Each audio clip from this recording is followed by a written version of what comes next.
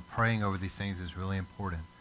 So, Lord, we thank you as we pray over these sermons and them getting out where they need to. Lord, we come before you in Jesus' name and through his blood. We agree together as a church in unity over the preaching of the word. And, Lord, I ask you tonight, and I thank you for the Holy Spirit moving upon every single one of us.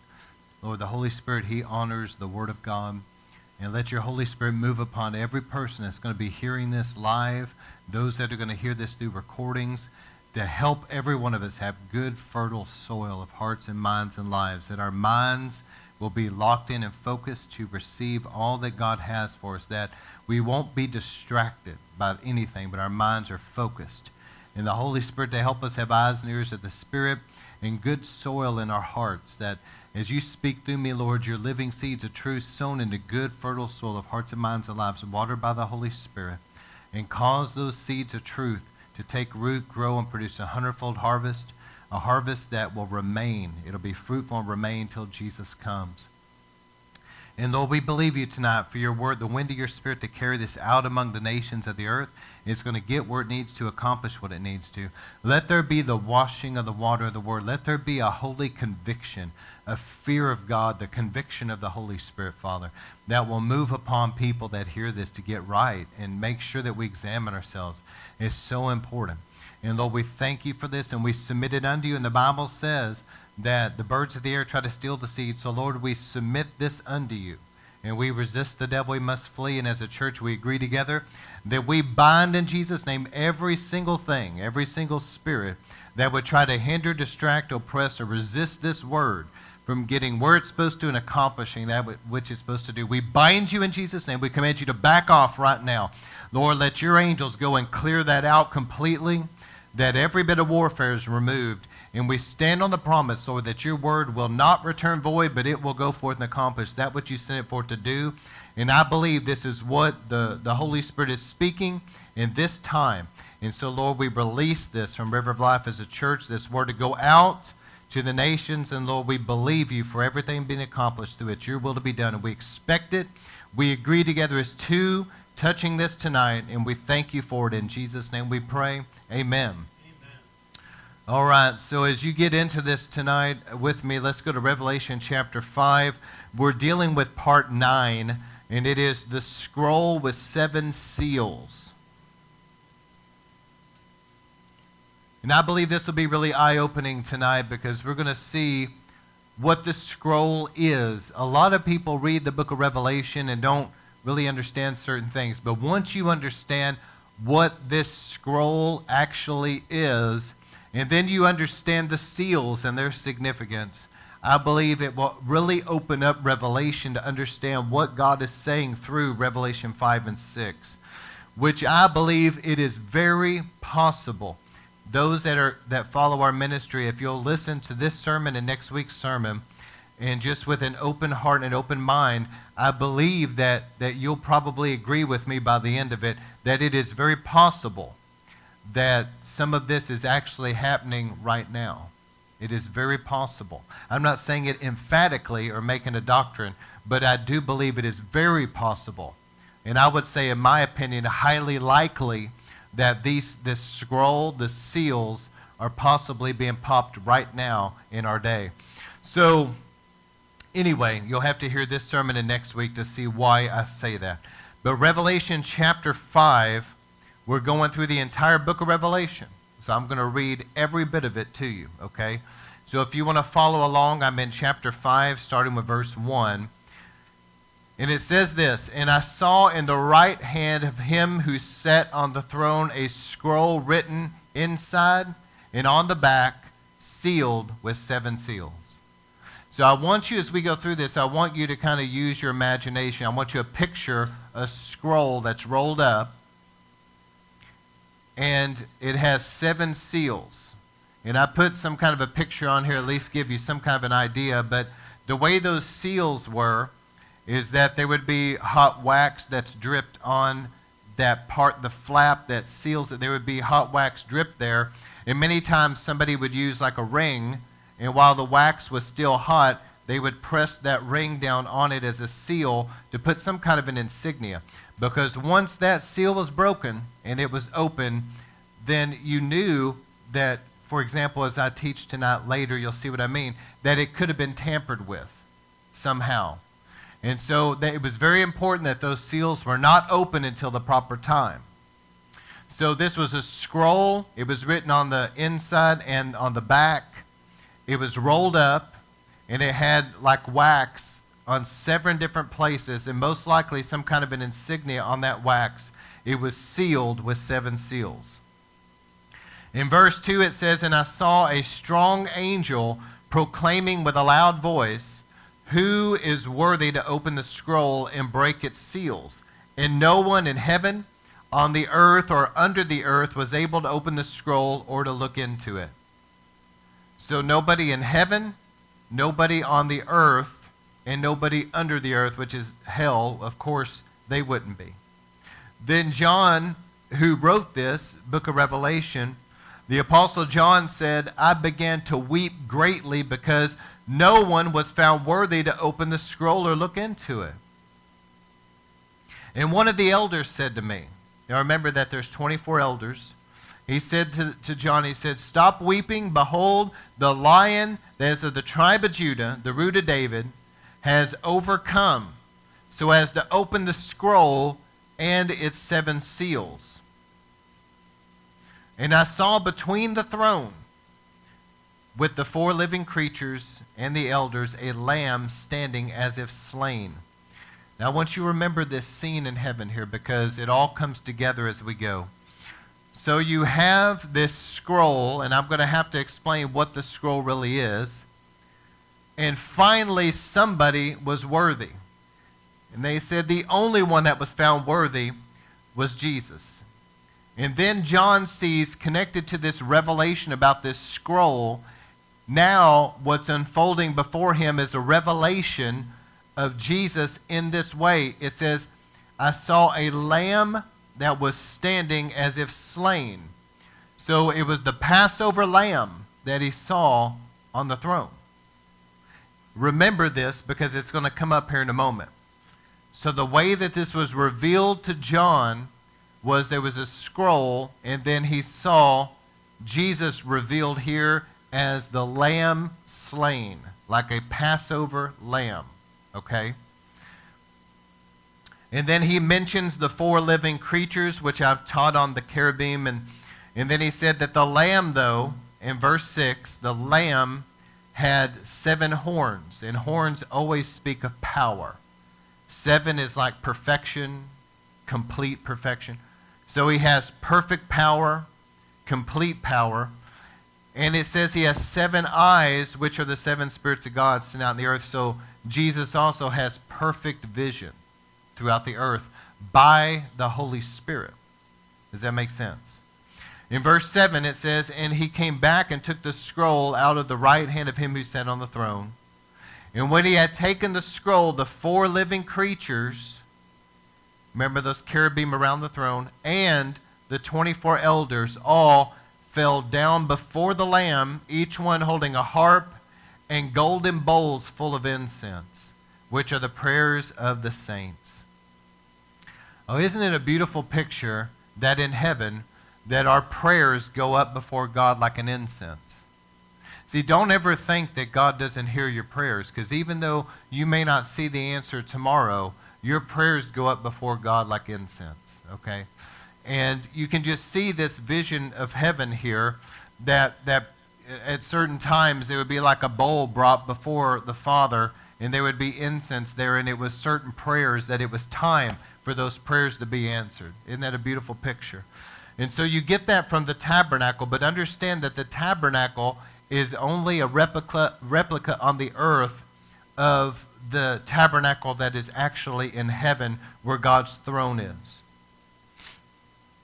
So verse 9 says, remember they had the harps, they had the incense, and they said, they sang a new song, saying, "Worthy are you," speaking of Jesus, "to take the scroll and to break its seals. For you were slain." Remember, the Lamb that was slain. "And you purchased for God with your blood men from every tribe, tongue, and all people of the nation," or nations. "You have made them to be a kingdom and priests to our God, and they will reign upon the earth. Verse 11.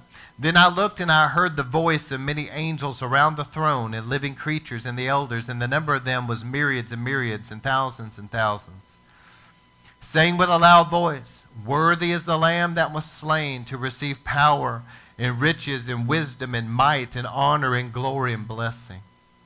And every created thing which is in heaven, and on the earth, and under the earth, and on the sea, and all things in them, I heard saying to him who sits on the throne, and to the Lamb, be blessing, and honor, and glory, and dominion forever and ever.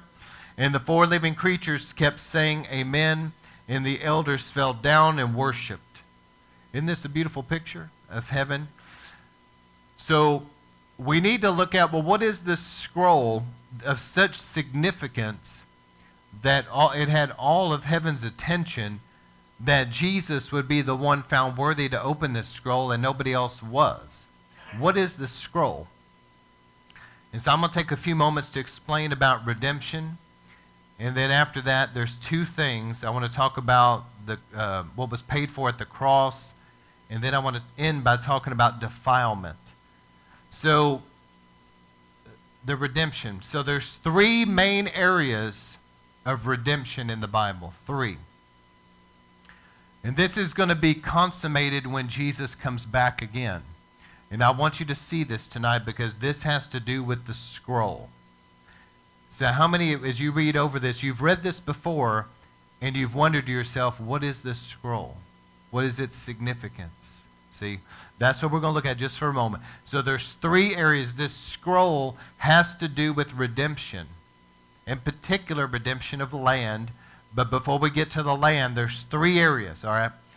So the first area of redemption I want to talk about is the redemption of the bride. So under the law of Moses, there was something called the kinsman redeemer, in Hebrew the goel. And it was like a levirate marriage. What this is if a close relative, let's say that, a family, that there was a death of one of the male individuals in the family, and he left behind a wife, and the wife maybe didn't have children yet. Under the law, there was a kinsman redeemer that could take her unto himself and marry her, and they could come together and procreate, and through that, continue on that family line. Now, the reason God did this and put this into the law of Moses, and it was strongly encouraged that people do this, is because if you think about it for a moment, where there's a death and somebody was a kinsman redeemer, that right there alone will do away with most widows and orphans, because a father figure and a husband figure would come in. Does that make sense? And God had such a heart for widows and orphans. And so this was a way of providing for the entire family through this. It was a protection. But also in this, before, this modern era that we live, for a woman to be widowed also meant that she would most likely be very impoverished and have a very difficult time even taking care of herself, let alone providing for children. So what would happen under the law of Moses is that a close kinsman would come in and would marry this woman. Now, you see this in the book of Ruth. How many of you guys have read the book of Ruth? And so you know what I'm talking about. And there's more to the book of Ruth I don't have time to get into, but Ruth, being a Moabitess, was actually a picture and type of the Gentile church, the bride of Christ. Naomi represents Israel and how Israel had married itself to the Father, and Naomi was a picture and type of Israel. And Naomi was giving advice to Ruth, helping her to understand how to please Boaz. Boaz was a picture and type of Christ, the kinsman redeemer. And so there's a lot to this. It was the setting of Ruth was during the time of harvest. See, there's a lot of prophetic symbolism here.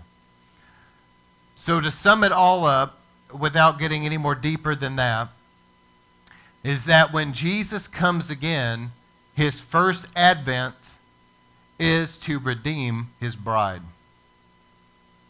He's going to bring us unto himself. He is our kinsman redeemer. Is this making sense? So the very first thing is the redemption of the bride. And the second area I want to talk about in the Bible is the redemption of the firstborn. Under the law of Moses, it was required that every firstborn had to be redeemed, and not just of mankind, but even of the animals. The firstborn belonged to the Lord. And so let me explain a couple things about this. First off, God's heart about first fruits. First fruits isn't the same thing as the firstborn, but you see God's heart that he wants the first and best. And so what would happen is among the farmers, etc., whenever they had crops begin to come in, they would go out there and they would look at the fields and they would see that this part of the field was the first to grow up and produce. Or they would see some of the fruit trees, that this was the first of the fruits that were coming. And they would mark that field, they would mark that tree or whatever. And so that was set apart unto God as first fruits. You guys know there were 3 times a year that men had to go to Israel, or to Jerusalem rather. So at Passover, the Passover lamb was brought into Jerusalem. And then it became that during Pentecost, that was the time the first fruits were brought before the Lord. And then we know at Tabernacles, again, there was a lot of offerings that were brought at that time, a lot of offerings. If you got to look at how many offerings went up at Tabernacles. But the redemption of the firstborn, so God's heart was, he wanted the first fruits, the best, that would be unto him. Now with that in mind, you look at the firstborn. Whenever God spared Israel during Passover, all of the firstborn of Egypt, not just humanity, but also of the animals, all the firstborn were slaughtered, remember? And God spared the firstborn of Israel. And so God put it into law. He said that every firstborn belongs to me. And it was God's original intent, I believe, and many scholars agree with me, it was God's original intent that the firstborn were going to be the ones that served at the tabernacle. But at the incident of the golden calf, God saw how unfaithful so many people were. And whenever Moses said, "Rally unto me," it was the Levites that came unto him. And then Moses said to go out and kill those that were guilty. And so they went through and took care of that. And so I believe it was at the golden calf incident that God saw the unfaithfulness, but he also saw how the Levites came unto Moses and were faithful. And so God said, instead of the firstborn serving me at the temple, here's what we're going to do. We're going to have the Levites do it. And the tribe of Levi, which is the sons of Aaron, are the priests, and then the Levites serve them. But here's what God said. But because I spared the firstborn, he said, you are to redeem them. So among the animals, if it was an animal that was allowed to be offered as an offering, like a lamb, that firstborn had to be offered at the temple. They had to be taken along to the temple to be offered. And they could redeem that animal if so chosen, especially if it was something like a donkey which could not be sacrificed. A lot of times they would obviously pay it like a price to redeem it and give an offering to do so. But if they didn't do that, God said very clearly that that animal had to be killed. It could not be used for farm work. It had to be unto him. Does that make sense? It belonged to him. It was set apart unto him. And so I'm saying all of that to help you understand something about the redemption of the firstborn. Because you see this in the life of Jesus. So he was born in Bethlehem. And he would have been circumcised on the 8th day. And there was a period of time that Mary had to wait, like a month, if I remember right, because of the blood flow. She was ceremonially unclean, defiled for a period of time. But after that month, she could go to the temple. And they had to take with them an offering before the Lord that they would present unto him.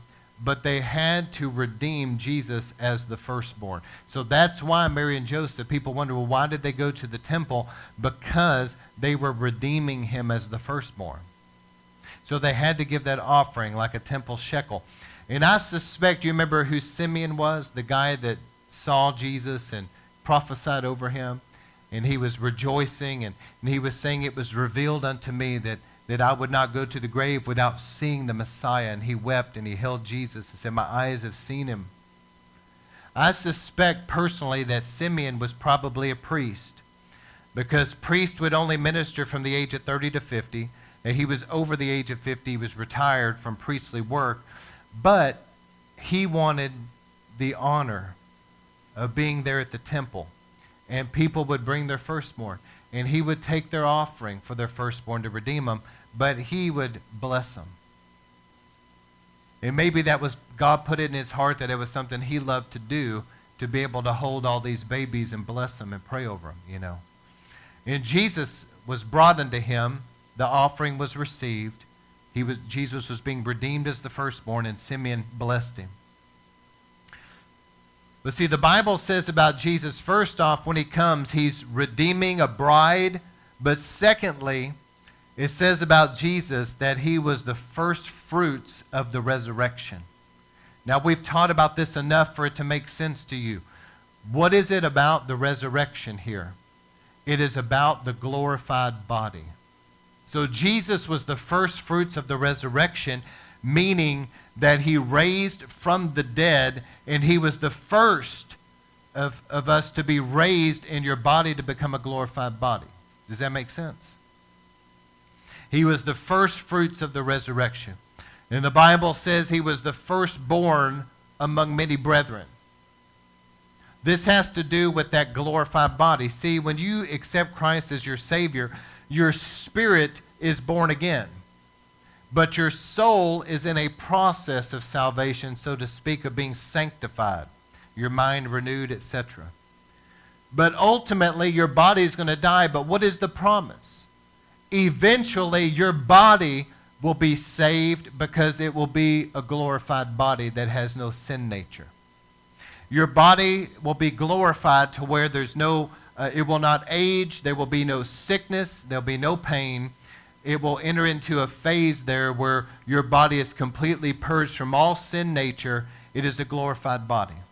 But that is the final work of the salvation process, is the resurrection. Is this making sense? I'm not losing anybody. So you're born again, that's your spirit, your soul is sanctified. Ultimately, your body will be saved. That's the finished work. So when Jesus comes, he's going to redeem his bride, but at the same time, he's the firstborn among many brethren. He's going to give us glorified bodies. It's like the redemption of the firstborn, so to speak. All right, and then finally, the last area of redemption is that of land. And this is really what I want to get to with the scroll.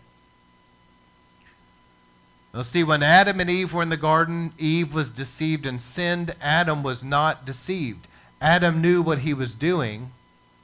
Adam saw Eve fall into sin, and he realized what was going on. He knew he was not deceived, and he ate of the fruit to lower himself to where she was. He was trying to save her, and in that respect, there was a picture and type of Christ and the bride in that. But Adam messed up because he sinned. If Adam had gone to the Father and worked something out, I'm sure that Eve could have been redeemed somehow. But nonetheless, Adam, when he sinned, the Bible says that you become a slave to the one that you serve, that you obey. And so Adam brought himself under the devil's authority by obeying him, what he wanted. I'm hoping this makes sense. It's kind of deep tonight.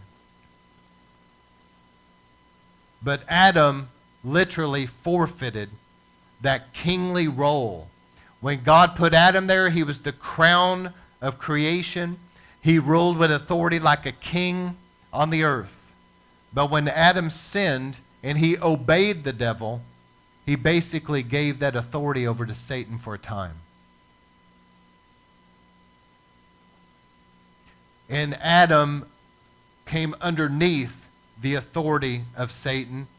And it was like a passing, if you would, of that authority. That's why Jesus called Satan the prince of this world, and that's why whenever Satan took Jesus and showed him all the kingdoms of the earth, he said, these were given to me, I can give them to you. Who gave them to him? Adam. Jesus never disputed that, but Jesus just stayed the course because he knew that his calling was to be the last Adam, and he would end up taking those kingdoms back from the devil eventually. See, that's why the Bible says that eventually when Jesus comes, the kingdoms of this earth will become the kingdoms of our Lord and Christ. Eventually. Until Adam's lease runs out. See, right now, the devil has that authority. But eventually, Jesus is coming to take it back. So, here's the way that this works. This scroll is basically a title deed to the earth. It has to do with redemption. In Leviticus 25, 1 through 10, also 23 and 20 through 25. And then you see an example of this in Jeremiah 32. But the law required, y'all just look this way and listen, the law required that if a person bought a piece of land from his neighbor, that the land became his possession, obviously. However, if the closest relative of the original owner came and wanted to repurchase the land, the present owner had to accept the claim no matter how much he desired to keep it. It's a kinsman redeemer. So in the same way a kinsman could come and marry a bride as a kinsman redeemer, in the same way a kinsman could purchase that land because it needed to stay in the family. See, God put it in the law of Moses that land that was given to a certain tribe was supposed to remain in that tribe. And so if somebody, let's say in the tribe let's say Simeon, sold their land to the tribe of Judah, it was not really supposed to happen. And at a Shemitah year, it was supposed to revert back. But if not, definitely at the year of Jubilee, it would go back. But here was the law. If a kinsman redeemer came in and wanted to purchase that land back, the owner had to do so. It was in the law to do so. This was to keep the land within the families, the tribes. So here's how it would work. The contract, the recording a sale of property, was a title deed. And the first scroll was written. This title deed was written out, okay? And it would be sealed with wax. Then a second scroll was written. It was sealed like the first, and on, however many needed to be made, different articles, different, things that were said in the purchase. But nonetheless, this protected it. Once you sealed it with a seal, this protected it from being messed with. Nobody could forge it. Nobody could counterfeit it. Nobody could mess with what was written in it. Once it was sealed, it was done, and it was done in the presence of witnesses. And so the person that sold the land would be given a scroll that was sealed. The person that bought the land was given a scroll that was sealed. But the original scroll was given to the priesthood, and they would take it to the temple and keep it in the temple archives. Is this, you starting to see the symbolism here? You'll see Adam was given kind of the title deed of the earth, and he basically gave it over to the devil for a time. But eventually, Jesus is coming to take it back because the Father has given him that title deed. Nobody else was found worthy in heaven, nobody else on the earth, and nobody under the earth, and that's a reference there to the devil's kingdom because the devil currently has jurisdiction. We were saying nobody was found worthy to have this title deed of the earth, to own the land, to have dominion, to rule over the earth, except Jesus. He was the only one found worthy.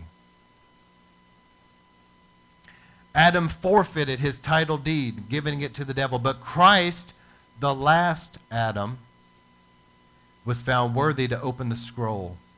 Now, there are 4 qualifications to being a kinsman redeemer. Number 1, Christ had to be a kinsman. To be a kinsman redeemer, you had to be a kinsman, a close relative. So Christ had to be a kinsman to humanity. So this is really interesting. I want you to follow me about this. 4 different areas. So God had to take, by the Holy Spirit, the very DNA and nature of God Almighty, by the Holy Spirit, and place that into Mary's womb. She was a virgin. There was no sexual thing going on here. This was simply the DNA of God. Y'all hear what I'm saying? The DNA of God Almighty was being placed in Mary's womb, and we understand this today, in that egg, placed in there. And Mary was the vehicle through which God's DNA would be given flesh and blood. And so Jesus, the first qualification was that he had to be a kinsman, so God saw to it that God himself became a man so that he could redeem man. He had to be a close kinsman to humanity. He had to become a man. He had to become one of us. He couldn't do it in his pre-incarnate condition. He had to become a man. So the first requirement is that he became a kinsman for us. And Jesus was willing to do it. He was willing to leave his throne above and to come here and to be clothed in humanity so that he could be a kinsman to us, to redeem us. The second requirement would be this. He could not be a descendant directly of Adam because he would have shared in the sinful nature of man. He had to be without sin. So the way God did that was he bypassed man and he went into this virgin girl and he placed his DNA, his sinless, perfect DNA within that egg there so that it would produce the Son of Man who would be sinless. Jesus did not inherit Adam's sinful nature. It was bypassed. So Jesus never had a sin nature. He never sinned once in his life. All of us that were born, as a descendant of Adam, we have a sin nature. We inherited from Adam, and all of us have sinned and fall short of the glory. Amen? But God bypassed that by placing himself, his own DNA, directly into that womb, and there was no sin nature in Christ.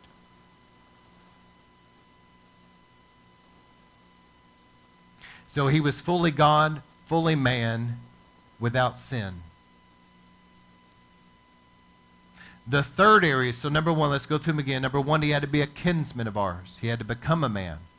Number two, he could not be a direct descendant of Adam, sharing in his sinful nature. God bypassed that. But number three, he had to be able to redeem the earth. It was such a high cost. He had to be able to do it. For a kinsman to come in and purchase that land back, he had to have the money to do it.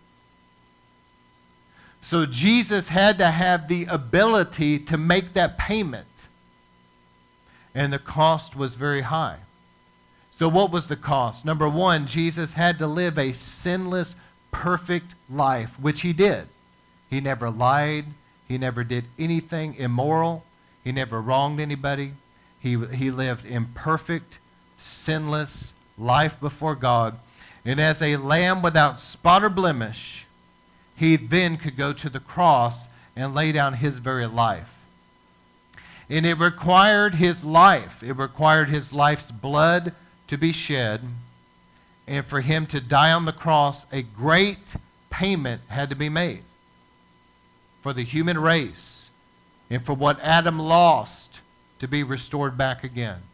The cost was high. But Jesus not only became our kinsman by becoming a human being, he not only bypassed that DNA of Adam and came into the earth like that, but number three, he was able to do this. See, nobody else could die for our sins because nobody else was perfect. Only Jesus could do it. He had the ability. So that was number 3, the ability. Number 4 is he had to be willing. Even though Jesus was a kinsman and he was without the sin nature and he had the ability to make this payment, he had to be willing. For a kinsman to purchase back the land, he had to be willing to do it. And that is why when you see Revelation chapter 5, I told you earlier to remember this, that's why you see the scroll connected to the lamb that was slain. That revelation of the scroll and the slain lamb were seen together in this Revelation chapter 5 because he was our kinsman redeemer. He was the Passover lamb. He was the one that was not only able, but willing to pay the price to purchase back humanity. And that's why it says that in Revelation. It says, no one was found worthy. But it said he was worthy because he purchased by his blood men of every nation, tribe, and tongue unto God. Isn't this awesome? So the scroll is the title deed to the earth. Basically, what Adam forfeited, the devil took it for a time. But when Jesus died on the cross, now he was worthy. Now he was our kinsman, and he was able, and he was willing, and he did pay the price. And so now the title deed to the earth with 7 seals was handed to him that he could redeem the earth. And there's coming a time when he comes that these 3 things, that shofar will sound, the dead in Christ will rise, and there's going to be, Jesus was the first fruits of our resurrection, but there's going to be this glorified body that we're given, and there's going to be the redeeming of our bodies, this firstborn of many brethren. The second thing is he's going to take us away, those that are ready and right. He's going to take away his remnant bride to be with him at the marriage supper of the Lamb. And he's going to be the kinsman redeemer of the bride. But number 3, after that, then he's going to saddle a white horse. And he's going to get on that white horse and he's going to come back to the earth, and all of us are going to be following him. And this time he's coming with great clouds of glory and authority, not as a thief in the night, but he's coming to slaughter the enemies of Israel. And he's going to stand on the Mount of Olives, and he's going to be that stone that you saw in Daniel's vision that strikes the 10 toes. He's going to come, and all the kingdoms of the earth are going to crumble before him. He's going to be holding the scroll, the authority from God Almighty over the entire earth. And he's going to reign from David's throne over the earth. He has the title deed. And basically, he's going to be saying, go bind that devil and throw him into the abyss. And get rid of that Antichrist and false prophet. And they're going to be thrown alive in the lake of fire. And the enemies of Israel are going to be slaughtered. And he's going to separate the sheep and goat nations. And he's going to come in and he's going to take over. He is the last Adam that is going to reign forever. That's what this whole scroll is all about. The redemption of the earth. The redemption of the human race. Whew. Isn't that awesome? You guys are kind of quiet tonight, but this is some good stuff. All right. Let's talk about a couple more things. The fullness of all things. I want to talk about the cross real quick. See, there was a prophecy. Because we're talking about the scroll. We're talking about the title deed. What Adam was entrusted with. He forfeited it to the devil for a time. Then Jesus comes back to reclaim it. So let's look at Genesis 3:14. We know the story that the serpent slithered up to Eve. And of course, back then they had legs, but that's another thing. And so anyway, the serpent began to speak to Eve, and Eve was deceived, and she ate because she was deceived. Adam was watching it, was not deceived. He ate out of rebellion. He transgressed. And after that, they began to blame each other for the problems. The blame ended up on the serpent. In Genesis 3:14, the Lord God said to the serpent, because you have done this, cursed are you more than all cattle. How many still get the heebie-jeebies when you see snakes? Anyway. And so, more than every beast of the field, and on your belly you will go. Did you know the anaconda snake still has some little nubs where there used to be legs? Of course, science tries to say that's evolution. How many knows what happened was God said, on your belly you go.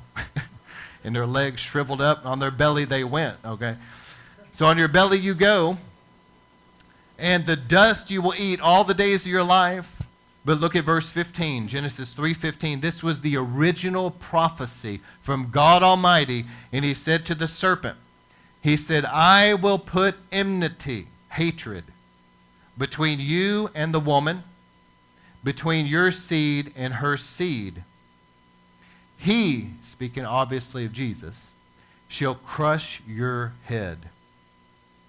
I imagine the devil just stopped for a moment right there and said, uh-oh.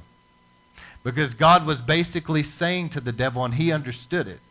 He was saying, okay, you got Adam's authority for a time, but God was saying, I tell you what, I am going to put seed eventually in the woman, and she is going to bring forth a Messiah, and he's going to crush your head. He said, you'll bruise his heel. That has to do with the cross. Satan heard that. I'm sure from that moment, he began to study the woman and try to figure out, and that's why he stirred up Cain to kill Abel. He thought, could it be Abel?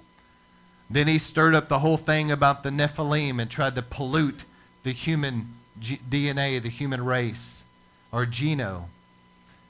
But God kept Noah and his family blameless in their generation, in their blood. Then he, down through the ages, I mean, you see the stories in the days, actually it's written in Jewish writings, it's not in the Bible, but in Jewish writings that Nimrod actually tried to kill Abraham. I have no doubt that probably did happen. And then you read in the Bible where it talks about Pharaoh trying to kill Moses. Then you see how the devil stirred up the whole story in Persia. You know, we celebrate Purim every year, and it's the whole story of Esther. Tried to wipe out the Jewish race. Why? Because he knew the Messiah was coming through that. And, you know, and then in the days of Jesus, finally the Messiah's come, and the devil knew something was up, and he stirred up Herod to try to slaughter all those children to kill the Messiah. From this prophecy, the devil continually tried to stop the seed from coming. He knew that there was a Messiah coming who would crush his head. And in the fullness of time, when it was time for Jesus to come, Luke 1:26, now in the 6th month, the angel Gabriel was sent from God to a city in Galilee called Nazareth, to a virgin engaged to a man whose name was Joseph, of the descendants of David, and the virgin's name was Mary. And coming in, he said to her, greetings, favored one, the Lord is with you. And she was very perplexed at this statement and kept pondering, what kind of a salutation is this? And the angel said to her, do not be afraid, Mary, for you have found favor with God, and behold, you will conceive in your womb and bear a son. And you shall name him Jesus, in Hebrew Yeshua, which means salvation. His name shall be salvation. He will be great. He will be called the Son of the Most High God, and the Lord will give him the throne of his father David. And he will reign over the house of Jacob forever, and his kingdom will have no end. The fullness of all things. Is all this starting to come together now? Adam forfeited it. The devil had it. The prophecy was there. Now, the fullness. The Messiah has come. And Gabriel said, this one, he shall reign forever. He will have the scroll from the Father of the authority over the earth.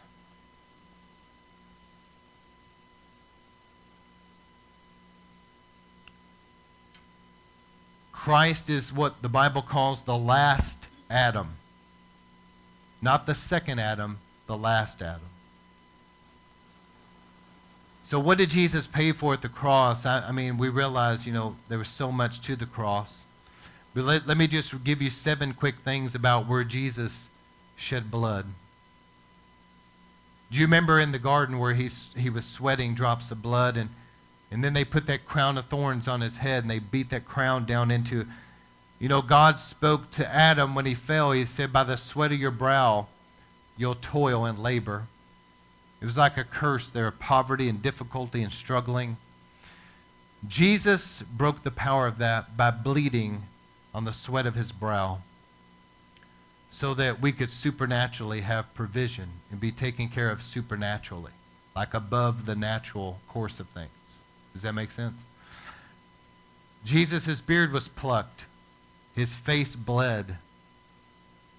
Isn't it interesting that Adam and Eve in the garden, it's said about Adam and Eve when they were originally there and they were naked and knew no shame. It said that they were naked, but the word there in Greek, or Hebrew rather, is arom. In English, you would spell it A-R-O-M, arom. And it means partially nude, which is interesting because you wonder, okay, well, they were naked, so what does that mean? Well, the Bible says they were created in the image of God, and God wraps himself with light like a garment. So we know that Adam and Eve, even though they were physically nude, that there was a literal glory, like a wrapping of light around them, and that pressure, that weight. How many have felt when you got prayer here? Some may not know what I'm talking about, but you have felt the weighty glory of God on you. You have felt heavy. Even when you were under the presence of God, maybe on the floor, you fell out, and you felt this weight of the glory. How many have felt that? You know what I'm talking about. It's this weighty, heavy presence. The word for glory is obviously Shekinah, but there's also a word kavod, which means weighty. So Adam and Eve had that glory. Even though they were physically naked, there was a weightiness of the glory on them. But when they sinned, the Bible says they ate of the fruit. It says after that they were naked and they were ashamed. What happened? Well, the word for naked there is erom, E-R-O-M, erom. It's a different Hebrew word. And what erom means is completely nude. What happened was, when they ate of the fruit, all have sinned and fall short of what? The glory. When they sinned, that glory came off of them. And they felt vulnerable. They probably felt scared. They felt the absence of that weighty presence of God. And they ran and hid. They knew they messed up. They ran and hid. They were scared. They began to try to sew together fig leaves, which, have you ever seen fig leaves? You would think maybe they get elephant ears. But they tried to sew together fig leaves and cover them. They wanted to get something over them to feel that security, that weightiness again. They were trying to substitute the glory. But how many knows nothing will ever substitute the glory? But Jesus' beard was ripped. Do you remember how Moses, when he spent time, that he came down and his face was shining with the glory? There's something that Jesus paid for at the cross, the shame, the humiliation of dying nude on the cross. Roman crucifixions were nude. Having his beard ripped out, bleeding, there was something Jesus paid for there for the glory to come back to his bride. And how many knows that we have the glory available to us today? The veil was ripped. And I'm telling you tonight, as we worshiped, I felt the glory of God come in. And you feel that weightiness of his presence, and that glory brings security. You sense the nearness of God. So number one, the sweat of his brow, the bleeding on his brow. Number two, the nudity and the bleeding on his face, the beard pluck. Number three, his hands were pierced. Isn't it interesting that Jesus, the Father, could have planned it where Jesus died any number of ways? As a matter of fact, if it was a Jewish execution, Jesus would have been stoned to death. But it was God's eternal plan in this scripture, the lamb that was slain before the foundations of the earth. Okay, the ultimate plan of God. that Jesus would die by crucifixion. And it's interesting that he was pierced in his hands, because the Bible says about us that are true believers, these signs will follow them that believe. In my name you'll cast out demons. What does it say? You'll speak in new tongues, and you'll lay hands on the sick and they'll recover. There's something that Jesus paid for to be in our hands. There's an authority and a power that's available to be in our hands. But how many knows that God is expecting us to have clean hands and a pure heart? You know, you can't expect that in your hands if they're filthy hands, but there is something that God's wanting in our hands. And I'm sure many of you have felt this too, but I have felt the presence, the glory, fire, the power of God in my hands so many times I've lost count. But my wife and I and others here, we've laid hands and prayed over people. And we've seen God heal the sick, deliver people from demonic spirits, and touched by the power of God many times, countless times. But there's something Jesus paid for to be in our hands. And then Jesus also went to the whipping post. The cat of nine tails. How many have seen The Passion of the Christ? It's a difficult movie to watch, but I encourage some that maybe you haven't seen it, you need to watch it, because it is a depiction of what Jesus did for us, and you need to see that. It's not fun to watch, believe me, I know, but you need to see it. Jesus had that cat of nine tails plow his back wide open. He bled. That blood that came out of his back was payment for our healing. And the Bible says that by his stripes we were healed. So Jesus paid for on his back for us to be healed, spirit, soul, and body, but especially physical healing was paid for at the cross in his back. Another place Jesus bled, this is interesting, was that his heart burst within him. That's why when the Roman soldier drove the spear up in his rib cage, that blood and water came out there because his heart had burst. Jesus actually died of a broken heart. And the Bible says about him, he has come to bind up and heal the brokenhearted. So Jesus' heart bursting like that, a broken heart, was payment for our emotional trauma in life to be healed. Isn't that awesome? And as I mentioned, his side being pierced. You know, it's very interesting. In the outer court of the tabernacle, there's blood and water. And also, whenever a woman gives birth, there's blood and water. Jesus, and also, I might add, isn't it interesting that when God was going to make Adam a wife, where did he remove something from Adam? It was where? Out of the rib cage, wasn't it? Out of his rib. It is no accident that at the cross that Jesus was pierced in the ribs. Because what was happening there, that blood and water, Jesus was paying for that he would have a bride. He was also blood and water like in a birth. He was paying for God to have children. And again, that goes back to Revelation 5. It was saying, for by your blood you have purchased men of every nation, tribe, and tongue unto God. You are worthy, worthy as the Lamb who was slain, that you have paid for men by your blood to be purchased unto God, redeemed unto God. His side was pierced. And finally, this is interesting, his feet were pierced. Do you remember what God told Abraham to walk through Canaan? He said, I'm going to give this land to you and to your descendants forever.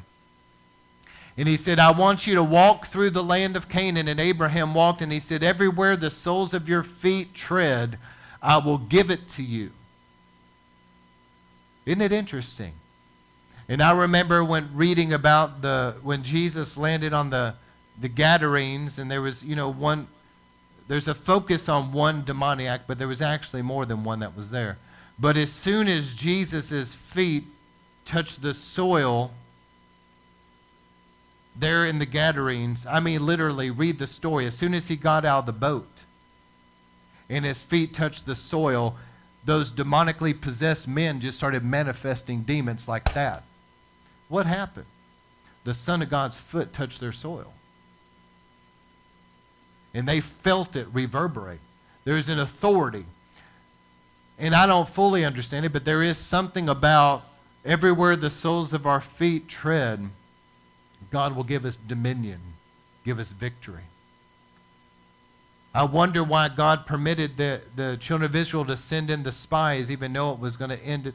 Because everywhere the soles of their feet tread, see, God was going to give them. And you think about them, why did God have them march around Jericho so much? Why didn't he just have them just walk up to the city, blow the shofar? Because everywhere the soles of their feet tread, God was going to give them dominion. Does this make sense? There's something about our walk that where we walk, there's dominion, there's authority. And Jesus paid for that in his feet when they were pierced. Those are just some things. Revelation about the cross is certainly not exhaustive. There's a lot more to what Jesus did on the cross. But here's what I want to close with, is keeping yourself pure from defilement. I want everybody to give me your best ear. This is not in your notes, but I want you to hear me. And I'm really concerned about this, because I believe that we're living in a time where there's a lot of defilement.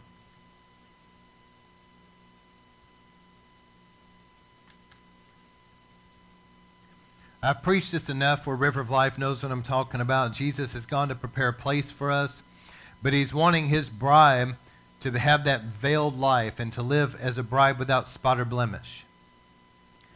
And how many knows that the Bible is very clear that Jesus is coming for a bride without spot or blemish? That's very clear in the scriptures, isn't it? He's not coming for a filthy, stinky, nasty bride. That's not what he's coming for. He's coming for a bride that has made herself ready, that's been purified. And so I'm going to read a couple scriptures and just share as I close this out. Revelation 21, verse 5, it says, "He who sits on the throne said, 'Behold, I am making all things new.' And he said, 'Write these words.'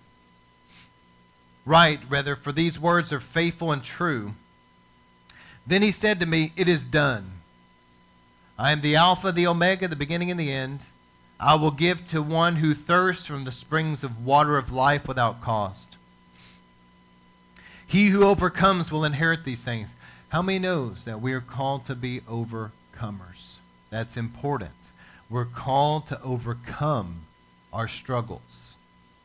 Everybody that accepts Christ as your Savior, there's going to be things that you have to overcome. There's going to be sinful struggles. There's going to be battles. Everybody has it.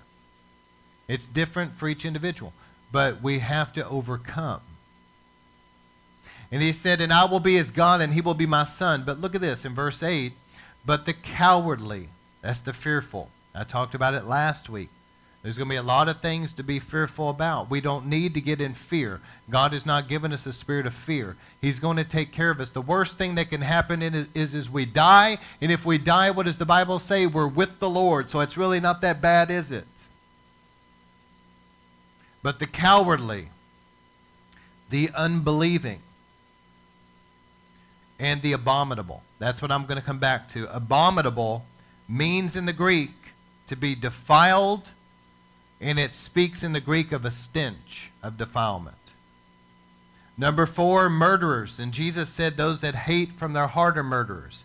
Be careful to not get full of bitterness and hate.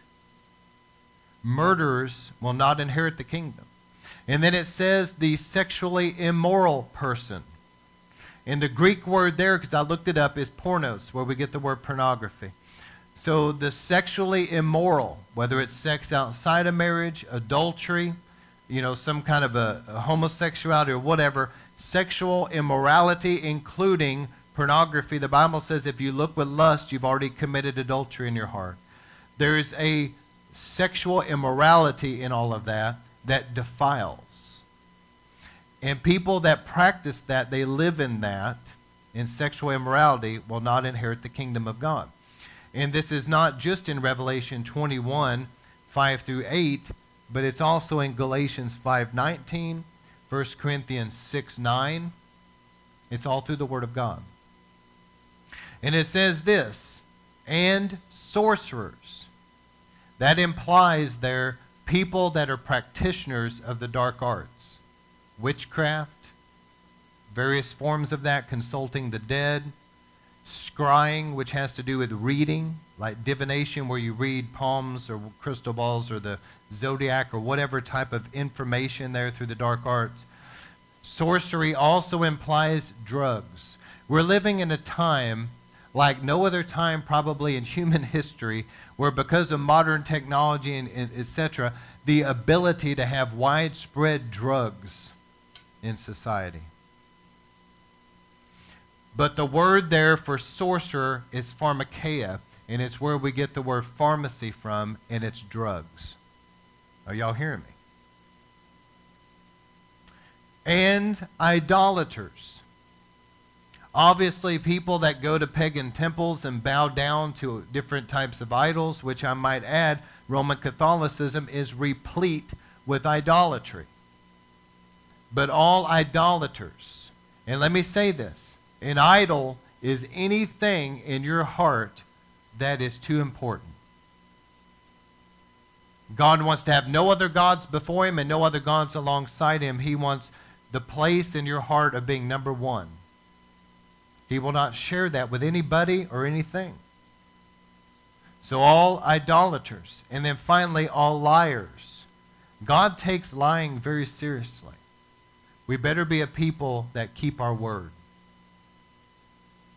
Look at what it says. I'm just reading it straight out of Revelation. It says, their part will be in the lake that burns with fire and brimstone, which is the second death.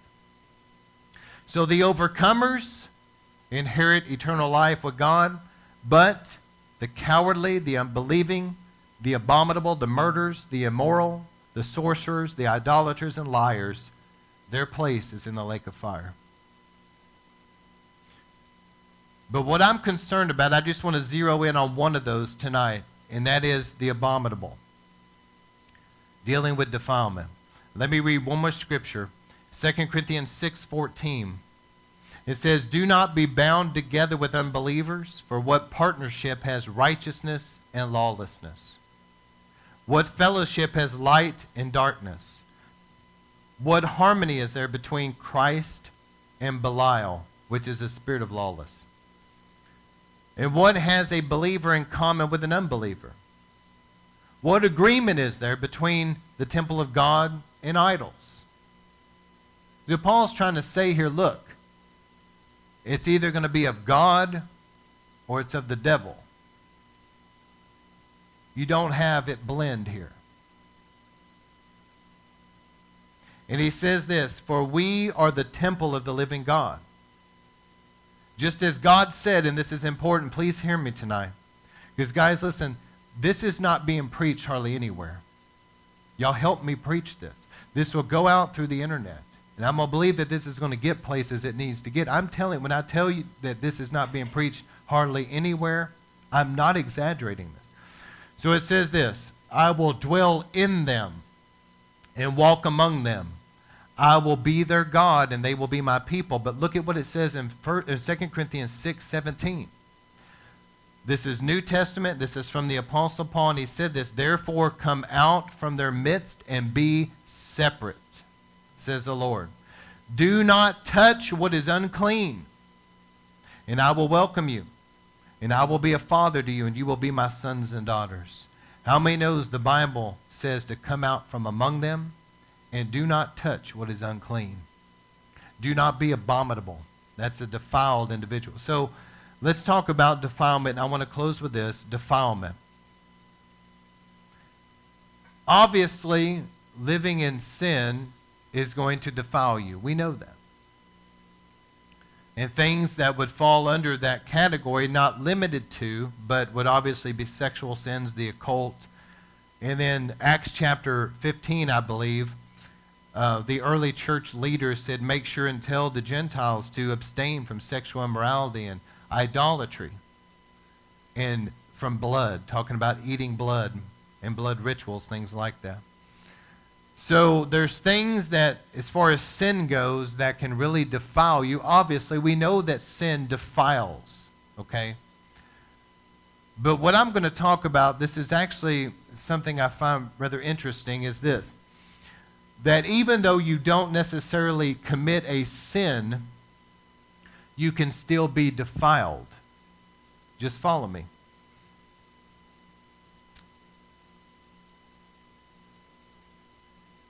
So there's been times that, I remember one time I was heading to church. And this was many years ago, and at the time, it was back when, you had to wear the suits and things. I'm glad those days are gone. I don't miss them at all, okay? So you had to wear the suits. And as I was going through this gas station, filling up with gas, back then, you had to go in and pay. It wasn't pay at the pump. And I remember going in, giving the cash or whatever, and it was a smoke-filled place. So you come out, you're heading to church. But how many knows when you come out of an atmosphere like that, you smell like cigarettes? Yeah. So even though I wasn't the one smoking, is this making sense? It's kind of a picture and type of what I'm talking about. Even though you don't necessarily commit a sin, just like that smell, there can be things that you're around that can defile. But I'm going to explain it here in just a moment. The places you go, the company you keep. How many knows the Bible says, do not let a bitter root spring up among you and what? Defile many. As somebody can get full of bitterness and poison, and they go around through the church, I can't believe this person, and they start spewing all that bitterness on everybody else, and that bitter root spring up in them, but they have gone through and defiled just about everybody they come in contact with. Is this making sense? The places you go, the company you keep, the conversations you participate in can defile. It's interesting that Paul said here to come out from among them. And I think about the parable of the wheat and tares. Tares look exactly like wheat, and they grow up together, so their root system can get entangled. So you can go in and start trying to pull up a tare, but you're going to get a wheat with it. Let me just say, be careful, because you can get entangled with the wrong people. And they can pull you down with them. I remember one time my wife and I were walking down. It was actually in Grapevine. There was this square. They have these beautiful lights up every year around Christmas time, and we were just going through there. And there was a door open. There was some restaurants and different things out there. In this particular place we walked by, and there was some music going, and which I really like music. And this guy was standing right there by the door playing the guitar. I'm a guitar player, so I'm watching him. And just for a moment, I was thinking, hey, let's go and listen to these guys, because he was really good. But when my wife and I started looking at the place, it realized it was just a bar. People sitting around drinking and smoking. We just kind of looked at each other and was like, nah, just walked off, That was our past, not our present. I believe the Lord will send you as a missionary into places on an assignment to win souls. But there's a big difference between going on an assignment and hanging out with the wicked. And everybody knows that. Some people just justify their sin. So the places you go can spew like a vomit on you, if you will. The company you keep. You can sit around over dinner after church with some people, and they sit here and just run down the pastor and the church, and they complain and all this stuff. And you get up from the meal feeling like you need a bath. Let me give you some advice. Quit hanging out with them. Because if you're not careful, they're going to defile you and pollute your life. The entertainment that you allow in your life, be careful. There's things that you can watch in television, movies, things you can listen to in the entertainment industry that really can defile you. And it can defile your home.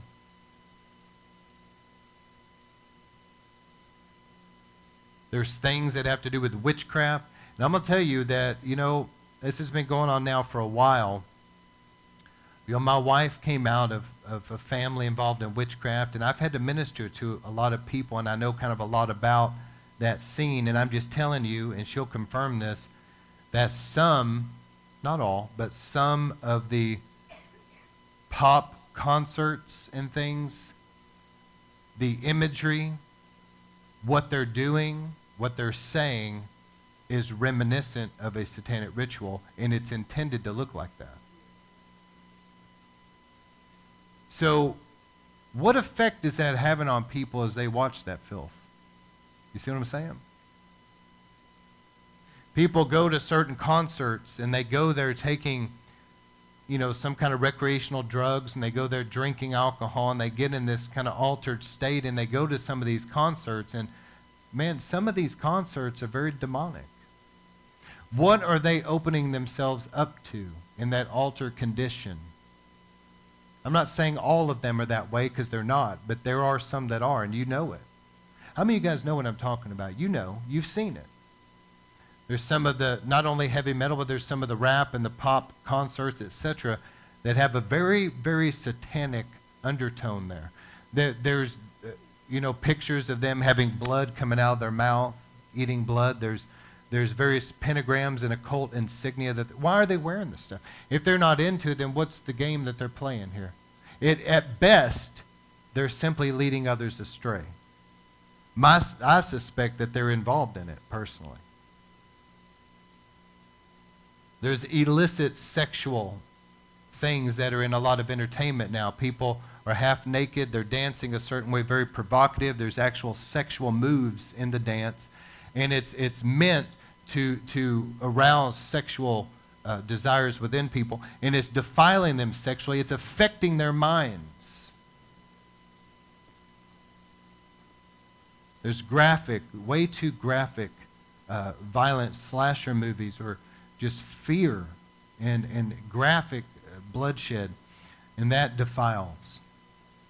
So the entertainment that you allow in your life can absolutely defile you as a person.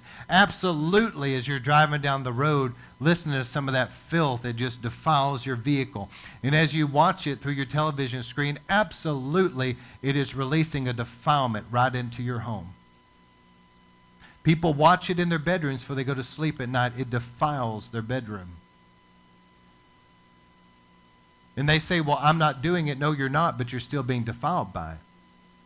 And so that defilement begins to attract the bugs. See, if you were to come in here tonight and we were to take an old trash bag out of the dumpster over there, and it's got some old food from the Jack in the Box over here, right? It's a half-eaten hamburger. It's got all kinds of nasty stuff. Okay, let's bring that in here, and let's open it up and dump it here on the floor and wait about 3 weeks. What do you think is going to be in here? What's it going to draw in here? All kinds of critters, my friend, are going to find their way in here. Are y'all seeing what I'm saying? In the spiritual realm, it is no different. People are allowing all kinds of defilement into their home, and it's drawing all kinds of spiritual critters into their home. In the atmosphere of their home, and not only their home, but on them. And I'm grieved because many times, a lot of places people go will never deal with it. I wonder, this grieves me, I say this with a sad heart, how many people go week in and week out to church now and they never get cleansed from their defilement?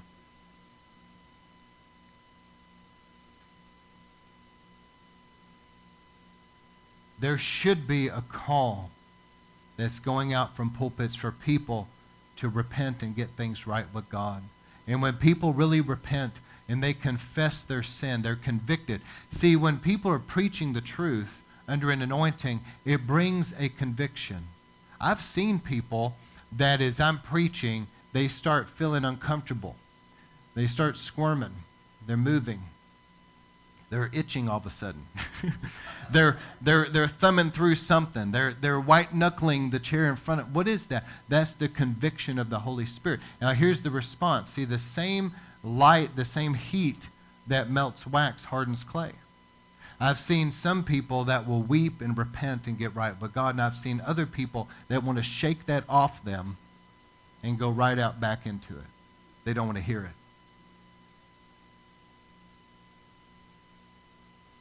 But see, if we'll deal with it, we'll talk about it. If we'll preach the truth, there's a conviction, and the Holy Spirit will draw people to where they'll confess it. Lord, forgive me. I didn't realize I was doing this, but I repent. Forgive me, Lord. Wash me in your blood. And when I leave out of here, whatever I need to change, I'm going to change, but I repent. And when people do that, the blood of Jesus just washes them clean. And I'll tell you something else. When you have the truth of God's word being preached under the anointing, Ephesians 5 says there's a washing of the water of the word of God. Just by mere fact that you're listening to anointed preaching will wash you. Did you know that not only that, but the Holy Spirit is described like rain coming down and like a mighty river. And whenever we pray for people, the washing of the Holy Spirit will just cleanse you and purify you from all that defilement. We go through this life and there's things that are not even our fault. There's defilement. Did you know that before the priests could go in to minister before God and burn the incense in the holy place, they had to go before the laver and they had to wash their hands and feet. Why? Because the dirt of the world was on them. They didn't necessarily do anything. They just picked up the dirt from their normal life. You go to work. You go through your normal life, encounters throughout the week, and without even realizing it, you pick up some dirt.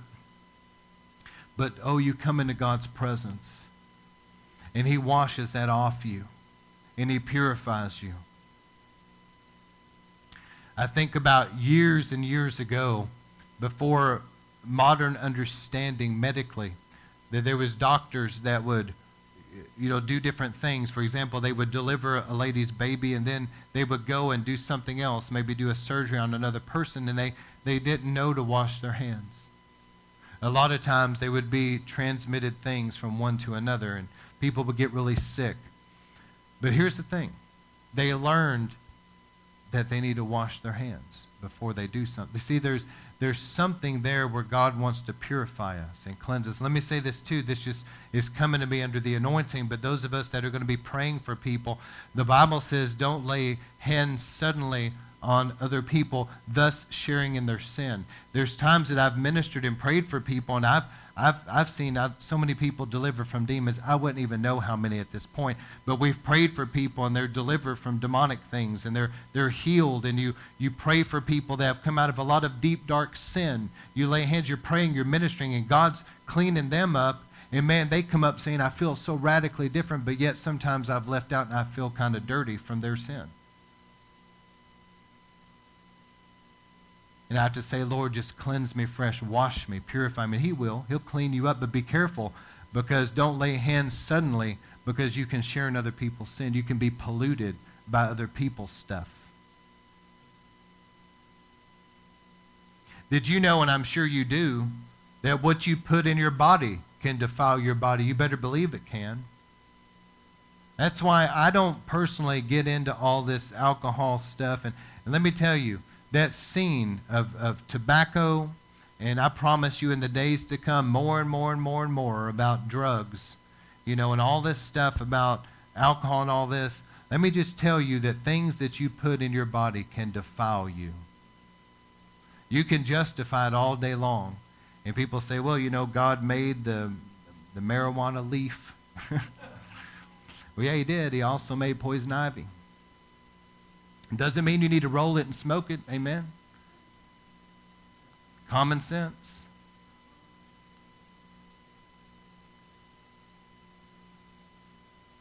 The things you put in your body, I promise you will. And here's the thing, the way I look at it is, the way I'm preaching tonight is so unpopular right now I say this in love, in a rebellious culture. I mean rebellious. Don't want to hear it. Very unpopular. That's why so many places out there won't touch it. But you have to love God more than man's acceptance. And even though this type of preaching may cause less butts in the seats, less offerings or whatever, if some people listen, it can save some, and it's worth it.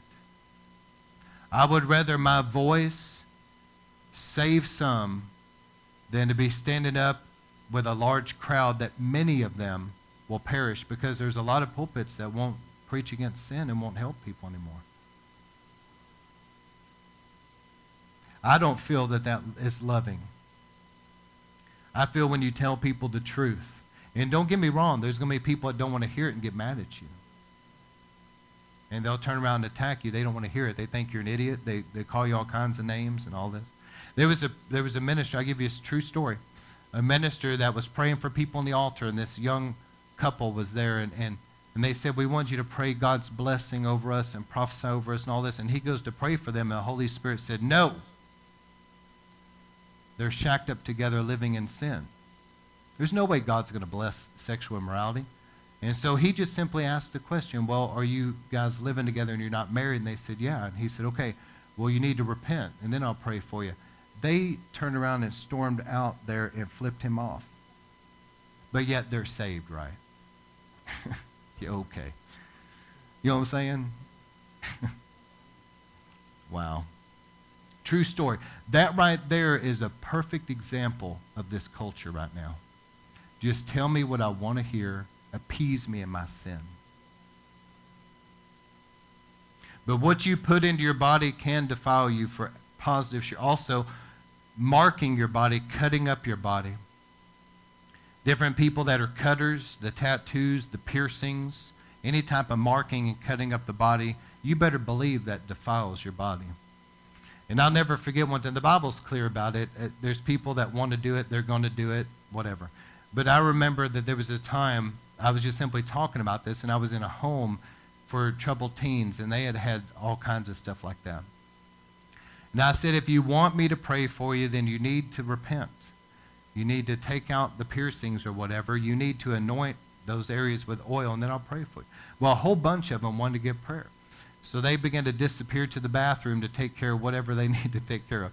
And they get the oil, and they disappear again. They're anointing themselves wherever they need to anoint, right? And so they come back, and there's a group of them there.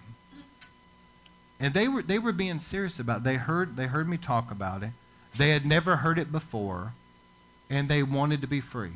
Some of them, when I'm talking about cutting, I'm talking about, you know I'm talking about cutting, but also what about suicide attempts? See, cutting. See, there's a spirit of death. And I said, you need to anoint your wrist if you've done that. And so they all came down, and any type of burning, and there's gang initiations where they'll maybe burn something into their flesh, like some kind of an insignia. I said, anything like that defiles you if you want to be free. So like I said, here they go all over the place and anointing themselves. And so after it's all said and done, I remember standing up there, and I just remember taking authority. I said, in Jesus' name, I break every curse and every work of Satan. I break the power of the enemy.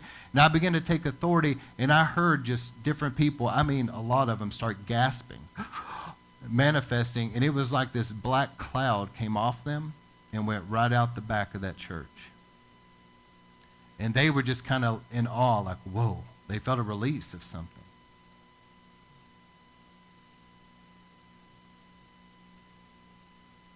Places can be defiled what happened in them. I always pray over hotel rooms when I go in there. Big amen? Yeah, always pray. If you buy a home and you're not the original owner, you need to consecrate that home. But places can be defiled. You know, if there's a place, I'm not necessarily talking about a home, a hotel, or just a place where there's been murders or there's been satanic rituals or whatever, even though those things are not happening now, they have been defiled. And somebody needs to come in behind and cleanse it. I heard about this one hotel manager that this wasn't his choice, but they just let different groups come in and rent things. Well, some Haitian voodoo practitioners came in and rented one of their halls. And they were practicing voodoo in there, man. And he said after that, all kinds of weird stuff started happening in the hotel. Well, I would imagine so. But somebody needs to go in behind there and cleanse that. He needs to call him a preacher and say, man, come in here, help pray over that room. They done defiled that place. Objects can be defiled. Things that have been used for ungodly purposes, objects can be defiled. You need to pray over things. Some things cannot be cleansed. Some things just need to be destroyed. You're not going to anoint, Hustler or Playboy magazine or something. Okay, that thing just needs to be burned with fire. And you're not going to be able to get you a little Buddha and anoint Buddha and put it in your house. It don't work like that. God's not going to play with those games. Any type of objects that are occult, pentagrams, connected to other religions, it's sexually explicit or whatever, don't waste your time trying to cleanse it and play this game of, listen, I don't know what type of game some people try to play, but God's not going to play hypocrite games. You're either going to have him or you're going to have those things, okay? So get all the junk out, all those ungodly objects out, and other things that are just innocent but maybe have been defiled, you can pray over that and God will cleanse that. Did you know that a woman can be defiled by being around some filthy mouth, lustful man that's talking sexually perverted to her? She can be defiled just by being around that type of man. She can leave out of there feeling like, man, I need a bath. Children can be defiled by living with wicked, evil parents. Even though they're good kids, they can be defiled. Their parents allow all kinds of filth to go on in that home, drug use, violence, all kinds of evil entertainment that they shouldn't be allowing kids to watch. Wicked parents can defile children.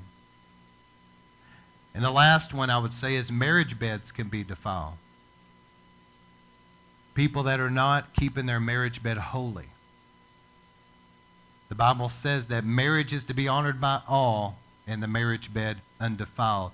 And that implies they're single, like between you and your spouse alone. There's no adultery, there's no pornography, there's nothing in that marriage bed that would bring some kind of a pollution. Marriage beds can be defiled. Is this making sense tonight?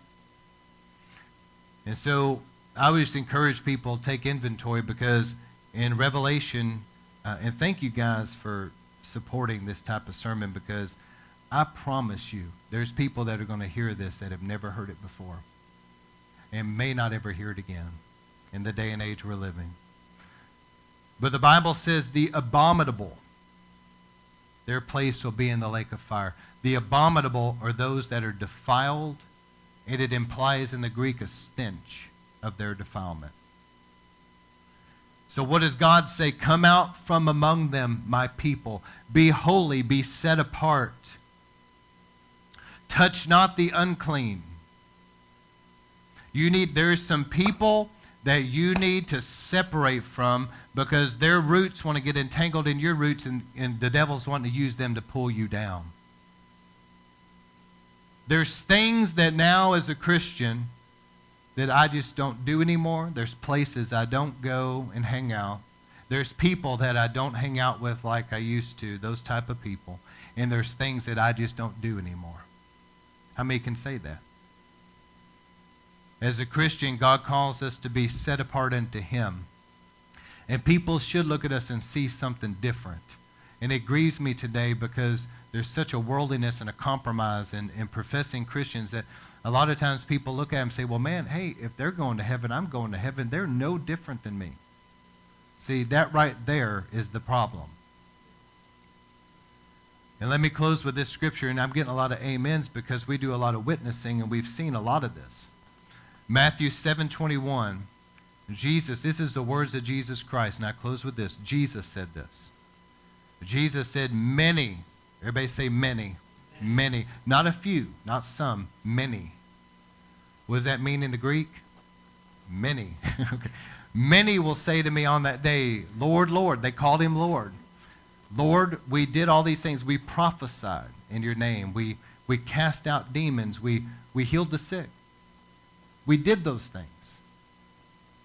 You can't do those things unless you're a part of the household of faith. The Bible even bears that out. Try to cast out demons if you're not a Christian. Ask the 7 sons of Sceva, a Jewish priest, how that worked out for them. So you're not going to do these things. You're not going to call him Lord and participate in prophecy and healing and deliverance unless you're part of the household of faith. But Jesus is going to say to them, depart from me, I never knew you. We have to know him. That means a relationship. Not just know about him. Demons know about him and tremble. I'm talking about know him. And number 2, he said you practice lawlessness. That means you lived in unrepentant sin. That's what that means, to practice lawlessness. That's why the Bible says, right where I read tonight, Revelation 21:8, that these will not inherit the kingdom. They will go into the lake of fire. Paul said in Galatians 5:19, those that live according to the flesh, they will not inherit the kingdom of God. 1 Corinthians 6:9, he says, these that are like this, the sexually immoral, etc., they will not inherit the kingdom of God. It's clear. So as I preach on Revelation, here we are in the end times. There's going to be a lot of deception. There's going to be a lot of worldliness. There's going to be a lot of compromise. There's going to be a lot of people that call themselves Christians but don't live a godly life. Come out from among them. Be separate. Touch not the unclean. For the Lord is coming for a bride without spot or blemish. And I've done made up my mind. I don't care what everybody else does. I'm going after God, even if I got to go alone. And I'm telling you something, my wife knows that I mean that, and I believe she knows, she means it too. And that means even if you go alone, you've made up your mind that I'm going to live for Jesus. I'm going to live the life he wants me to live. Even if people hate my guts because of it, I'm going to live for him.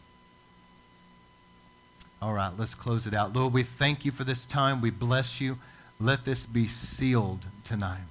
Lord, I pray that this will go out and accomplish what it needs to. In Jesus' name, amen. All right, just close down the recordings for me. And let's go ahead here in just a few moments, just a moment. We'll pray for people. All right, he's giving her a chance to get settled. You know, she's professional sign language interpreter, and she has a lot of deaf people that know her, and so they're Facebook friends with her. And she's